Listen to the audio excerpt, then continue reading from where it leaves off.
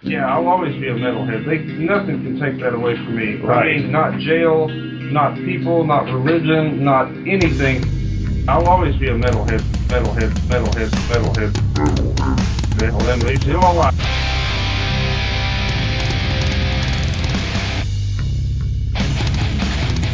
You're listening to the Great Metal Debate Podcast.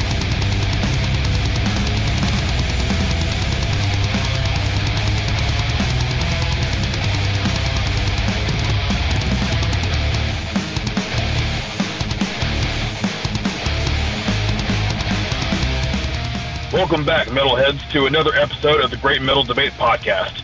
I'm Xander, and today we are going to talk about the surprise new album from Abated Massive Flesh called The Existence of Human Suffering.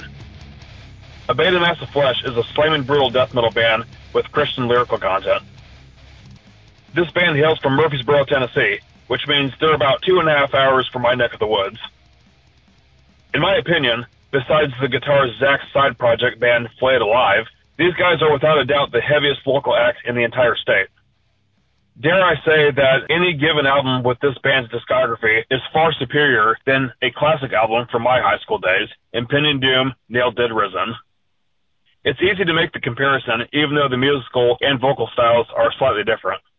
However, Abated Massive Flesh can blow nearly any other Christian metal band completely out of the holy water.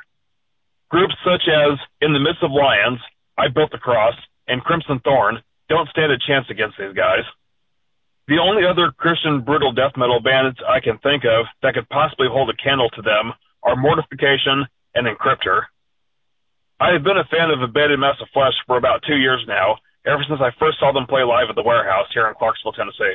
I saw them again last month at the End in Nashville. The first track on this record begins with the sound of flies buzzing around, along with distant screams of people in distress. This track is titled Realm of Contorted Perceptions, and once the intro is complete, we hear a ferocious roar from vocalist Matt Plunkett. His terrifying tunnel throat technique is backed up by the rest of the band coming in to unleash total eardrum annihilation. In the Absence of Time is the next powerful track that serves up a holy ass-whooping to any sinner who dares listen to it. In the beginning of this devastating song, we hear the two guitarists, Zach Plunkett and Thomas Wingate, trade guitar chugs briefly as a way to brace you for the full musical impact. Endlessly Carving continues the carnage by destroying your remaining 4 senses once your hearing is gone.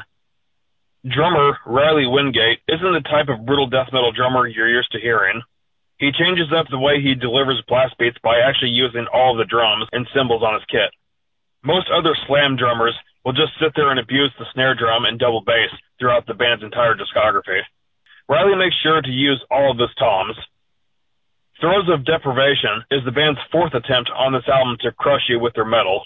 If you've made it this far, there's a good chance you'll survive the remainder of the mayhem. The bassist, Amber McKenzie, doesn't go unnoticed either. Her bass riffs are definitely audible in many spots throughout this release, but this song is the first time we hear it as a standalone instrument. Chambered in unearthly decay will quake the very earth beneath your feet with the thunderous percussion and reverb. I'm going to take a break from listening to the song's tracks to give you all a quick anecdote. The other day I was watching the lyric video on YouTube for one of Abated Massive Flesh's older songs, Violence, from their 2017 album, Eternal Harvest. My dad, who happens to be a Roman Catholic, was in the room. Upon seeing these so-called Christian lyrics, he said to me, "Son, I'm not seeing any Christianity here." Of course, I was way too drunk to explain to him at the time, but I will explain to all of you instead now that I'm currently sober. You see, just because a band is made up of Christian band members, and the majority of the lyrical topic is about Christianity, it does not mean that every song must be about God. What a lot of regular, especially non-metalhead religious people won't understand is that there is a dark side to all things. What a lot of Christian metal bands tend to do is threaten all non-believing fans of their music with eternal damnation, instead of it all being about praising Jesus. You gotta respect them in that way for at least keeping it fucking metal. Most Christian metal bands will give stern warnings like that to keep fire and brimstone in the scene. This subject is not what the next track, Into Hell, Into Shadows, is about, nor is it my interpretation. I simply brought up that brief conversation that I had because of the way the song title sounds.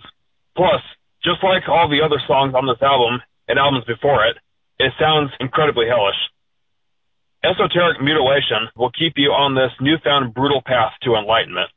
The album closes with a final send-off titled Maze of Detestable Afflictions. There isn't much else I can say about the song that I haven't already praised in other songs for. If I could add just one more positive comment, I would say that if Abated Mass of Flesh, the existence of human suffering, doesn't motivate you to go pick up the heaviest weight off the dumbbell racks at the gym, then you probably just suck at life. Because I have seen these guys play live 3 times now, I can listen to them on my phone when I'm at work and imagine every band member whipping their hair back and forth while crabcoring all over the stage, along with full torso headbanging. These guys are very energetic on stage and very entertaining to watch. But when it comes to their studio recording alone, I have to give this album a solid 8 out of 10. You can support Abated Mass of Flesh by liking their Facebook page, and you can buy their music on their Bandcamp.